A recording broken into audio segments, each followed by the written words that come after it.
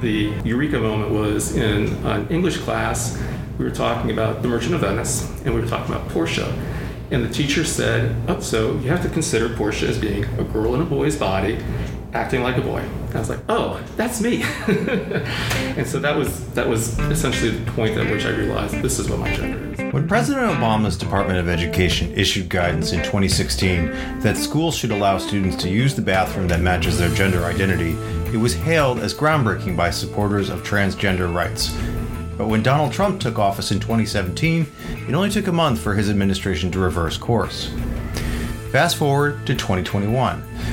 Joe Biden reinstituted the guidance, and efforts to lift up and support people who identify as non-binary continue.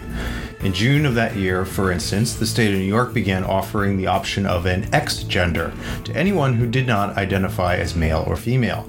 The federal government followed suit in September, allowing people to choose it on their passports.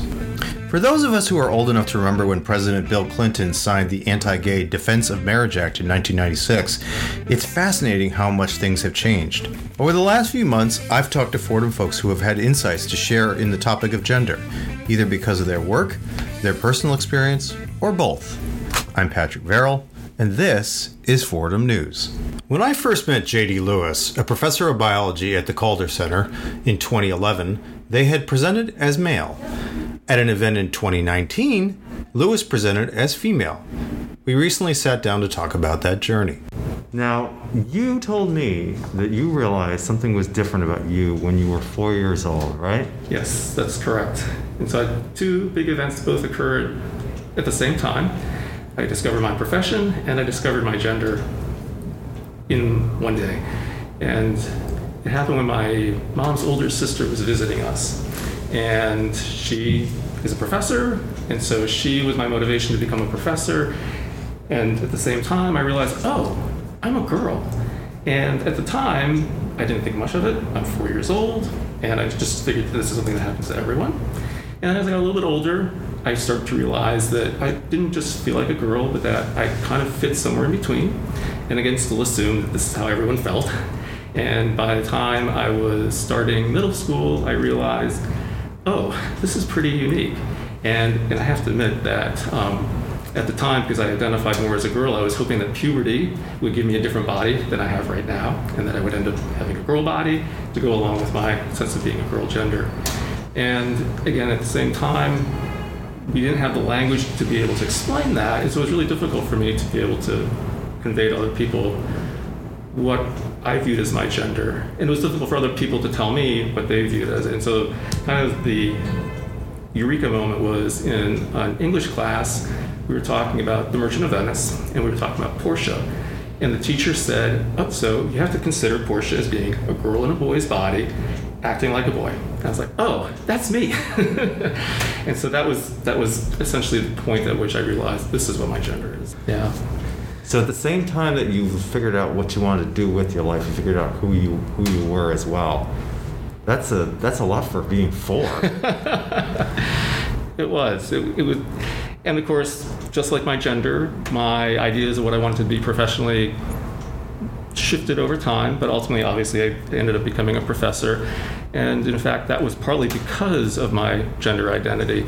I wanted to pick a field where I would be able to be comfortable in the way I dressed, so I knew I couldn't work in the business world because I am not comfortable in a suit and tie. And I wanted to be able to work in a field that was less gender biased, for lack of a better way of putting it, than most of the STEM disciplines. And botany at the time was a field that was more open and welcoming to people who were not male. And so that's how I ended up partly as a botanist and how I ended up as a professor. Really? So that it influenced your choice even within the sciences? Yes. Very much so. And then one other part about that is I'm really interested in plant reproductive biology because plants can be whatever they want. You can have male flowers, you can have female flowers, you can have plants that produce male flowers some years and plants that produce female flowers some years. You can have flowers that are both male and female. You can have flowers that are male and have other flowers that are male and female on the same plant. You can have plants that have female flowers and male flowers at the same time. I'm like, this is perfect. This is me. Wow. That's okay. That's amazing. So what an interesting, and obviously you've stuck with it. It's worked well for you. It has. Yeah. What changed for you between 2011 and 2019? Good question. And I think two things really were what made me change how I approached this. And one was we had a better sense of what terminology we could use to describe our experiences. And so the idea of gender fluidity, for example, that term became much more commonly used. People started to understand what it meant. And so people could start to use it to identify how they felt because other people would understand what it meant. So I think that was part of it. And another part of it was working with students who were concerned about representation. And I had a meeting with one of my grad students who was lamenting the lack of representation of certain groups. And I realized that I needed to do a better job of representing, that it wasn't just enough for me to be supportive and to be effectively an ally, that because this is my experience, I needed to be my full self. Yeah. When was that? It was about 6 years ago now, around 2015. And how do you identify today? So as a biologist, I view gender from a non-binary standpoint.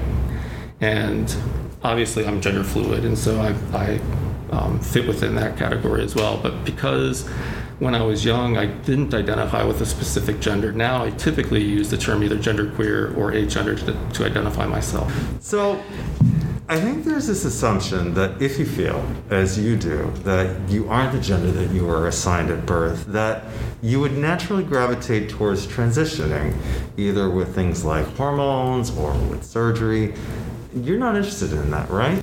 So I think for a lot of people who are trans, in whatever way that they're trans, transitioning is clearly a critical part of being who they are, right? Being their full self. And gender affirmation surgery clearly is really important, and hormone therapy can be really important. I think for me, because I don't identify with a specific gender, it makes it difficult for me to decide what I would transition to. And because for me, the fluidity is, okay, so I'm feeling more like a girl today, or I'm feeling more like a boy today. That also then makes it pretty difficult to decide what to transition to. And then the other aspect of it is that I'm already fairly androgynous in terms of my build. And so my face is fairly masculine, and obviously my voice is fairly masculine. But if you look at the proportions and I'm trying to buy clothes, then women's clothes actually fit me better than men's clothes do. And so even before I was open and out, I mostly wore women's running gear, for example, because women's running gear just flat out fit me better. What's it been like since you decided to be more open about your gender? So there's been a lot of support, which has been really nice. And I feel, for the most part, very welcome. One of the interesting things for me was that when I was younger, I would be teased a lot, and people assumed that my gender isn't what was different, that it was my sexuality. And so I was called a fairy a lot when I was very young, and I was called a different F word when I was older. And that was basically on a daily basis that I would get this. It was whenever I was out and people didn't know me, I would get the F word. And it's like, oh, you think you're so original. And what's been interesting since I started dressing more like how I feel about my gender is most of those kinds of comments have stopped. I still get death threats, and riding on public transportation can be kind of challenging because you always get someone who's looking at you like, you don't fit in. But for the most part, people have been really supportive, so that's been really nice. And again, for me, emotionally, it's been much better. So I feel like I am being able to be my full self now, and I'm able to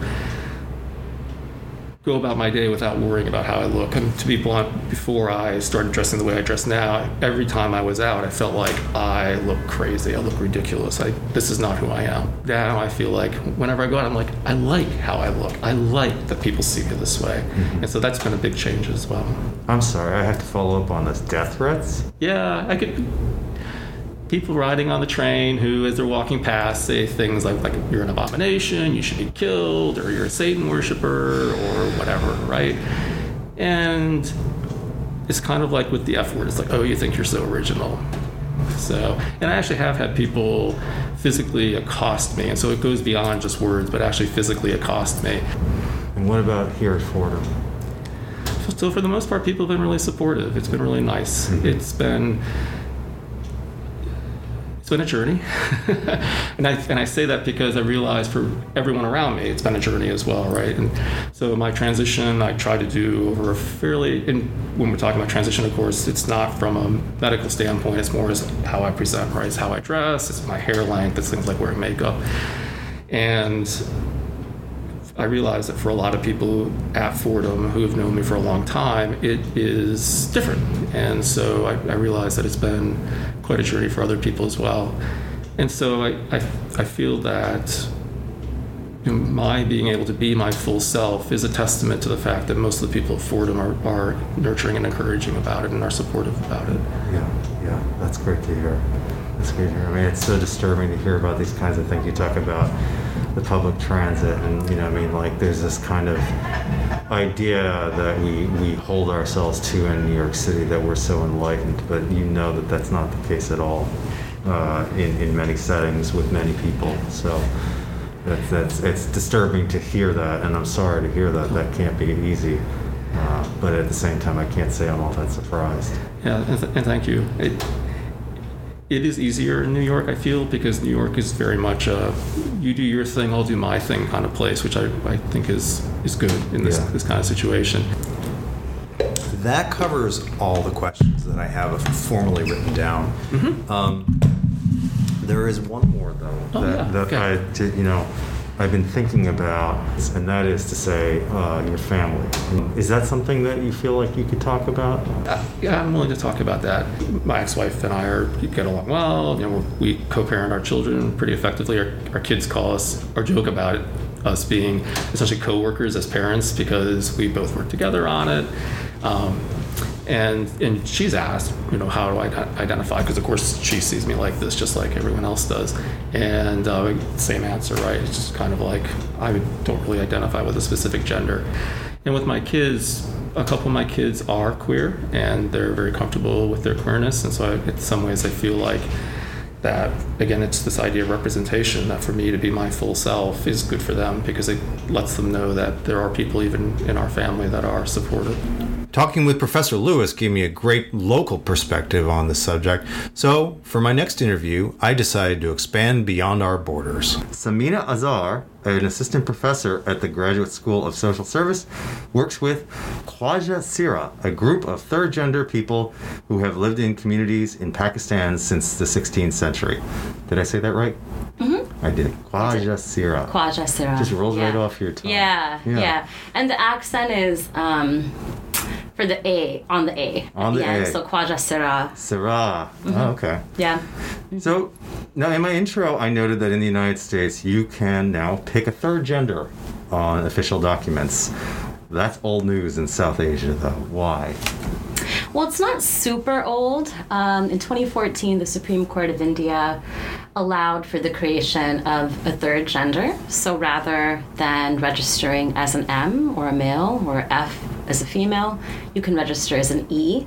So this third gender option. And similar policies have also been passed in Pakistan, Nepal, Bangladesh, not in Sri Lanka and Afghanistan, but the rest of those South Asian countries passed similar policies.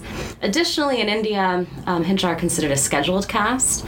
So the scheduling of castes and tribes in India is a process that dates back to colonialism, and there were certain groups of people or communities that were considered to be scheduled as castes or tribes, and these individuals in modern India get a sort of affirmative action style status by the government. So there are social entitlements that are available to them that are akin to welfare or food stamps, allotted seats in the representative government at the local level, so they're called panchayats, so they're reserved seats for people that are from these communities. So they're pretty progressive actions to try to include these folks more fully socially within South Asian society. And it's a community that has been really gripped by both a long history of being honored and exalted, and also a long history of being marginalized. Mm-hmm. Now, I just spent a lot of time talking about the Khwaja Sira and getting that correct, but you just referenced another group in India. Yeah, so I mean, we're basically talking about more or less the similar identities of third gender, gender non-conforming identities. In India, the nomenclature is most commonly called Hijra. Hijra. Right? There's other names for it in India as well, like Kenar, Kusra, Aravani. There's many names for this. In Pakistan, the name is Khwaja Sira. What does colonialism have to do with all of this? So prior to British colonization, under Mughal or Rajput control, there was much more state-sanctioned support for these communities. So folks who were Hijra or Khwaja Sara would often work as courtesans or advisors or handmaidens in the royal court.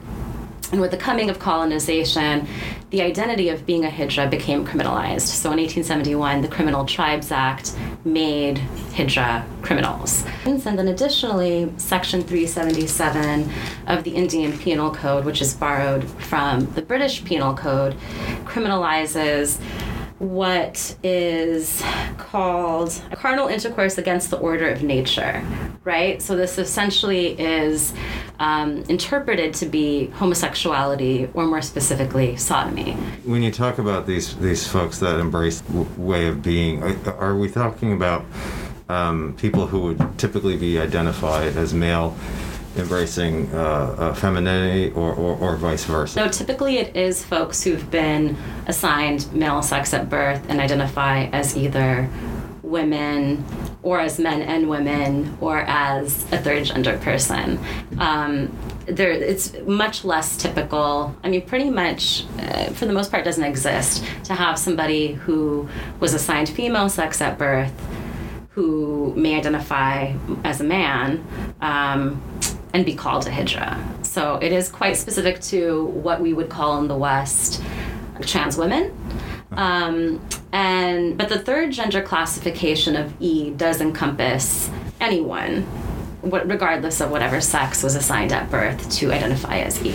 And how does this all relate to what you do here at Fordham? So my research really began in South India. My family is from a city called Hyderabad.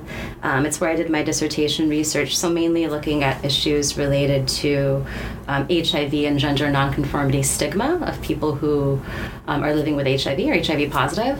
And my work in Pakistan has been somewhat of an extension of that. I'm not focusing there on folks who are HIV positive. There's also a much, much lower prevalence of HIV in that part of Pakistan.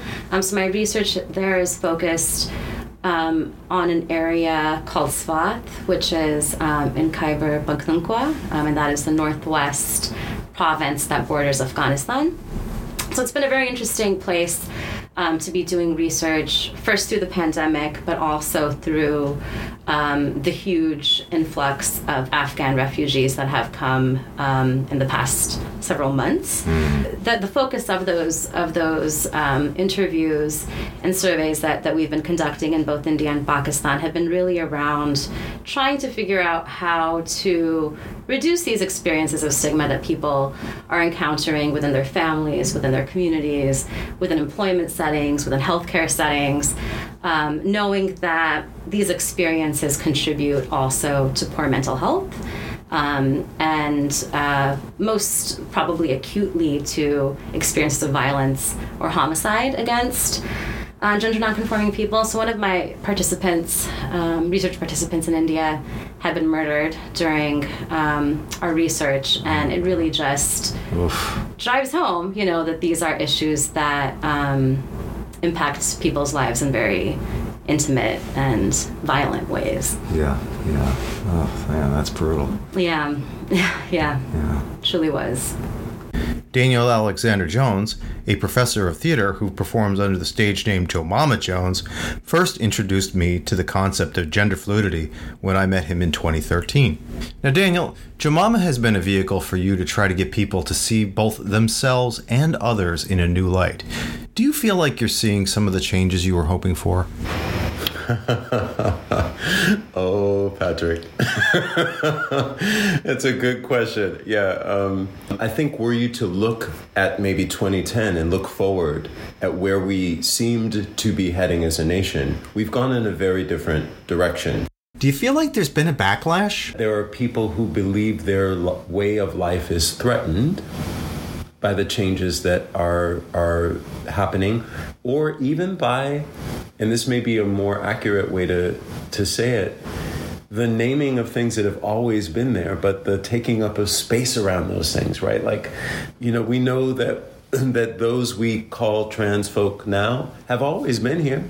throughout history. This is not a new phenomenon, but it is culturally shaped in such a way that claiming sovereignty and truth and ownership of that identity is going to be a threat to someone for whom that identity's invisibility is necessary for them to understand themselves, for them to feel their own sense of power, right? When you think about how that's connected to the last 5 or 6 years of our national experience, it's sobering. The last time we talked, you said that so much of the conversation about gender fluidity is about how we encounter someone who is different from ourselves and what happens to us if we fully accept them. Can you elaborate a little bit on that? This was originally, Patrick, from my perspective as an artist, because I was thinking about, both in my work professionally and also in the classroom, what role curiosity plays, right? The idea of engaging something you don't know and being heightened or quickened or energized by the unknown as much as you are by the process of naming and pointing out the things that you do know, right? And for an artistic process, whether it be writing or acting or directing, whatever the thing is, vital work depends on that curiosity. And it is that destabilization and the reaching for language to articulate what you're feeling, the comparison of this new feeling to things you have experienced before, and also the kind of, if you will, the surrender into the possibility that new experience has. All of those things are so necessary. And what I began to encounter in the classroom and what I began to encounter professionally, even more so, was this sense of we've got to name it and know it. What the problem is rooted in is a kind of taxonomical approach to life, meaning that, if we think about taxonomy, we think about this idea of naming, delineating, putting things into categories. I'm thinking very often of like those butterfly cases, right? Like those the people who go out and collect them and they pin the butterfly and they name the butterfly. And there's a sense that it is that thing, right? But we know that butterflies in life move. They that what they came from, you don't get in that pinned creature. So there's so much of the story that's missing from that pinned moment in time. And then two, we then begin to think about exemplars of a particular group, like this is what this type of thing looks like. And the connected part of that is we then begin to assume that something that looks like that has the same shape or form or the same name, will have the same content. Why? Well, in part, we know it's because our brain wants to filter out the things that are familiar so that we can pay attention to the things that aren't. But I think the artist has a responsibility to deliberately engage what we don't know, to deliberately destabilize what we think we know, right? It is part of our social responsibility. And I think one of the things that this question around gender fluidity rubs at is that if we live in a culture that has so defined gender according to these formal shapes, whether they be the shapes of thought or shapes of material of the body, we then eliminate the content. And that subjective content is the truth for that individual. Right? So what does it mean that we would center a process by which I can have my observations, right? But I can't then overwrite my truth of what those observations mean onto you before I get to know who you are, before I hear from you. Because as is so often the case, especially with folk who are dealing with expressing their own gender fluidity, right? Very often, what's on the inside doesn't match, quote unquote, what's on the outside.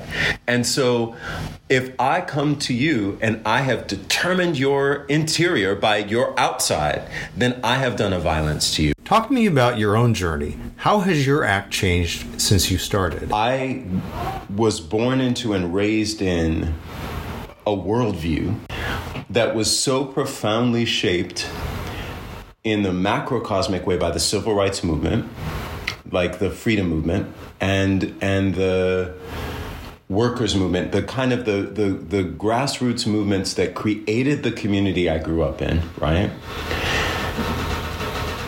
Also, the courage of my parents, who had an interracial marriage at a time where that was really forbidden, and the power of my community, which was a Black community, working class in Western Massachusetts, that also was the house for a kind of multi-ethnic enclave. All of that to say that the culture that was born from that mixture of people and that particular time was in many ways set in opposition to the world that I entered when I started to go to school, which was a hierarchical world where race had a hierarchy, gender had a hierarchy, class for sure had a hierarchy. So I had very early on to learn that I knew things about life that many of the people that I was going to meet in this other world didn't know.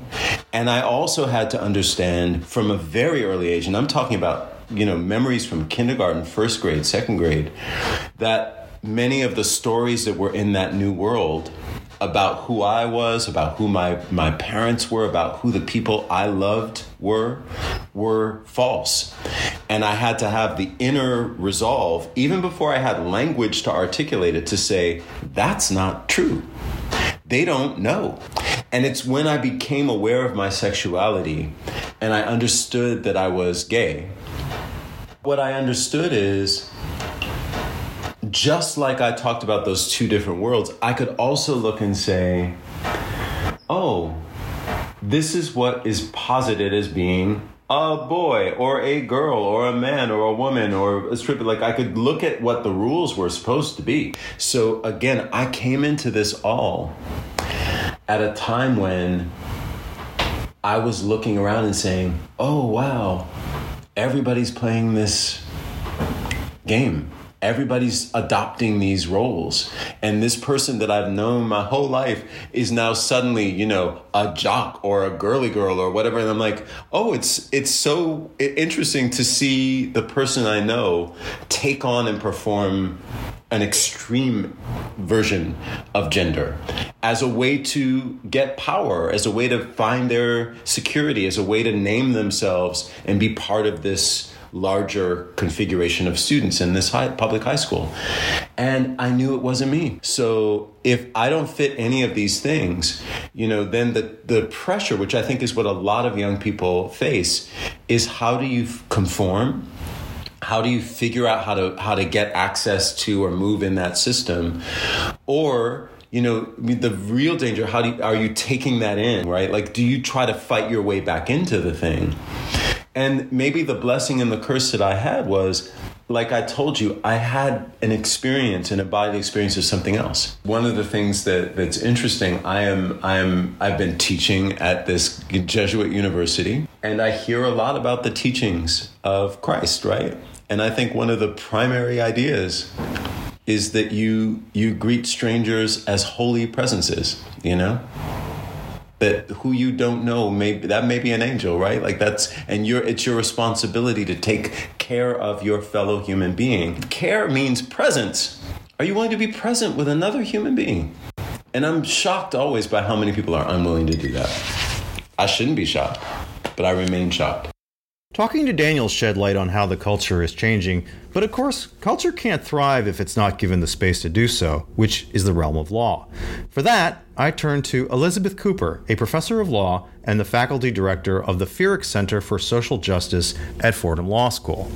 Now, you were involved in the passage of the Gender Expression Non-Discrimination Act, or GENDA, a 2019 New York law that was originally part of a previous law that was passed in 2002, correct?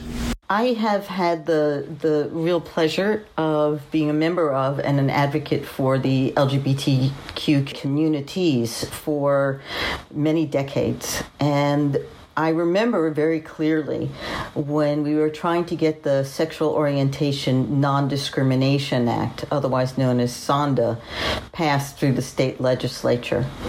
And there were a number of advocates that were trying to get the bill passed in its original form.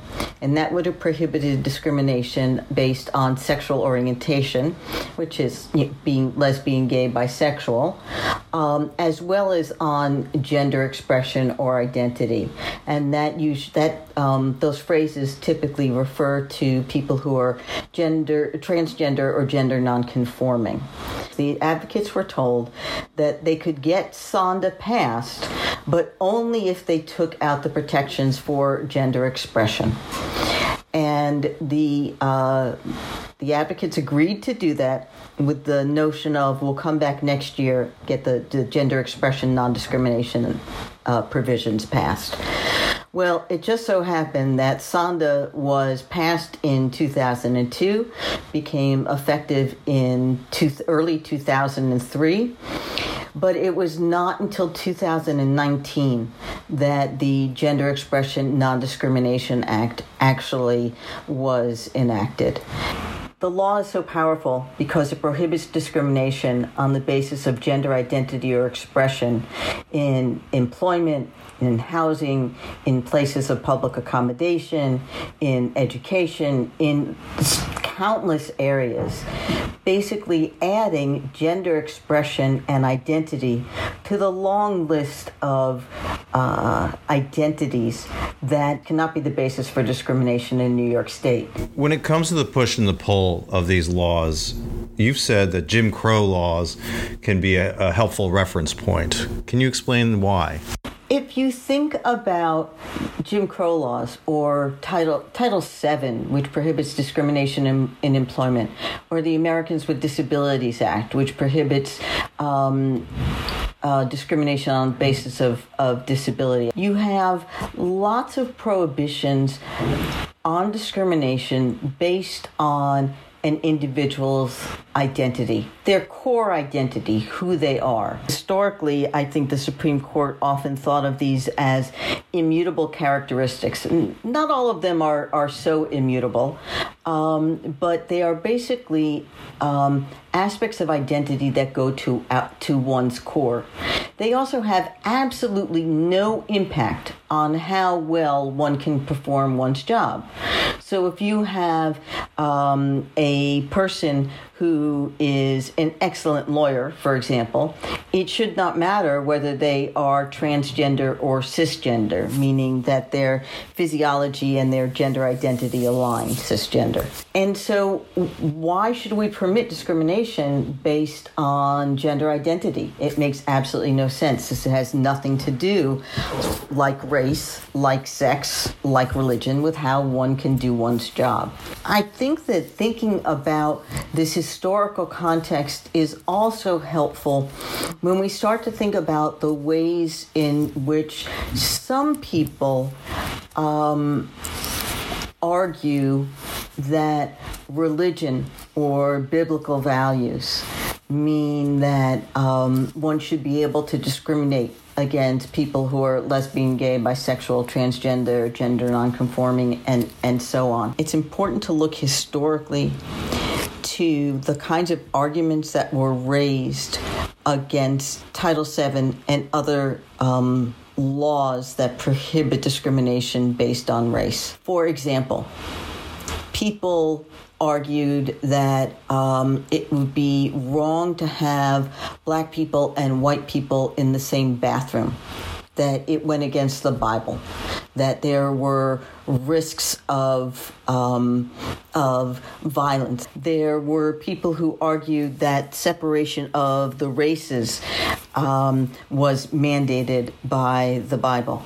And in this context, I think that we are getting to the point where we understand that gender identity or expression or sexual orientation, this is not a matter of choice or going against God or going against the Bible. This is just a matter of who we happen to be. It seems like people either are willfully ignoring history or just don't know about it? I think most people don't know about it. I think that the point is just to look at people for the value of, for example, employment, the job that they can do. Why would you ever want to tell someone who's gender nonconforming that they can't walk into a movie theater?